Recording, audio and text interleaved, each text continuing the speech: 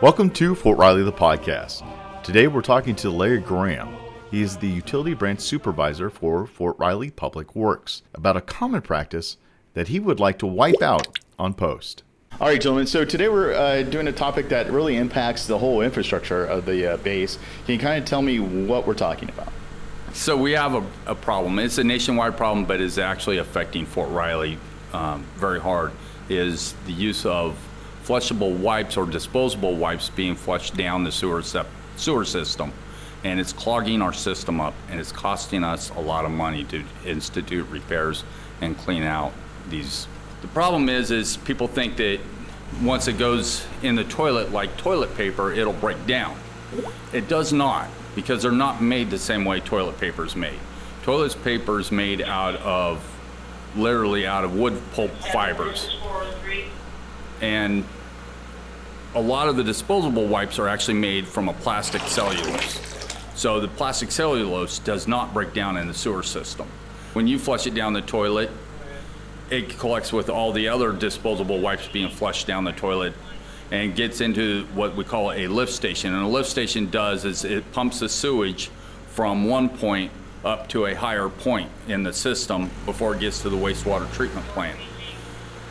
The pumps cannot handle these disposable wipes. It clogs the pumps up, it burns the motors up, it breaks the pumps down, the impellers get wore out faster, and our cost is to repair and replace that is, instead of being once every 50 years to rebuild the lift station, now we're talking once every 20 years, once every 30 years. The cost is a lot more to the taxpayers than what it should be. So even once every 20 years, but also in between, you're doing maintenance just directly due to this issue, correct? Yeah, so, when we notice it is because downstream, a manhole is overflowing with sewage, and sewage is coming out onto the ground. That's when we find out we have a problem, because it's all underground. When sewage is exposed on the ground, it becomes a health hazard. It's an environmental problem. So we have to remediate that. We have to clean it up. We have to send a report to the state of Kansas that we've had an incident, and it's all preventable. All this stuff is all preventable just by throwing them in the trash and not into the toilets. And some people will buy these wipes and they say, hey, they're flushable. What do you say to that? I say they are lying to you. That is a marketing lie. Truth in advertising really doesn't exist with these things. So there's truly no real flushable wipe.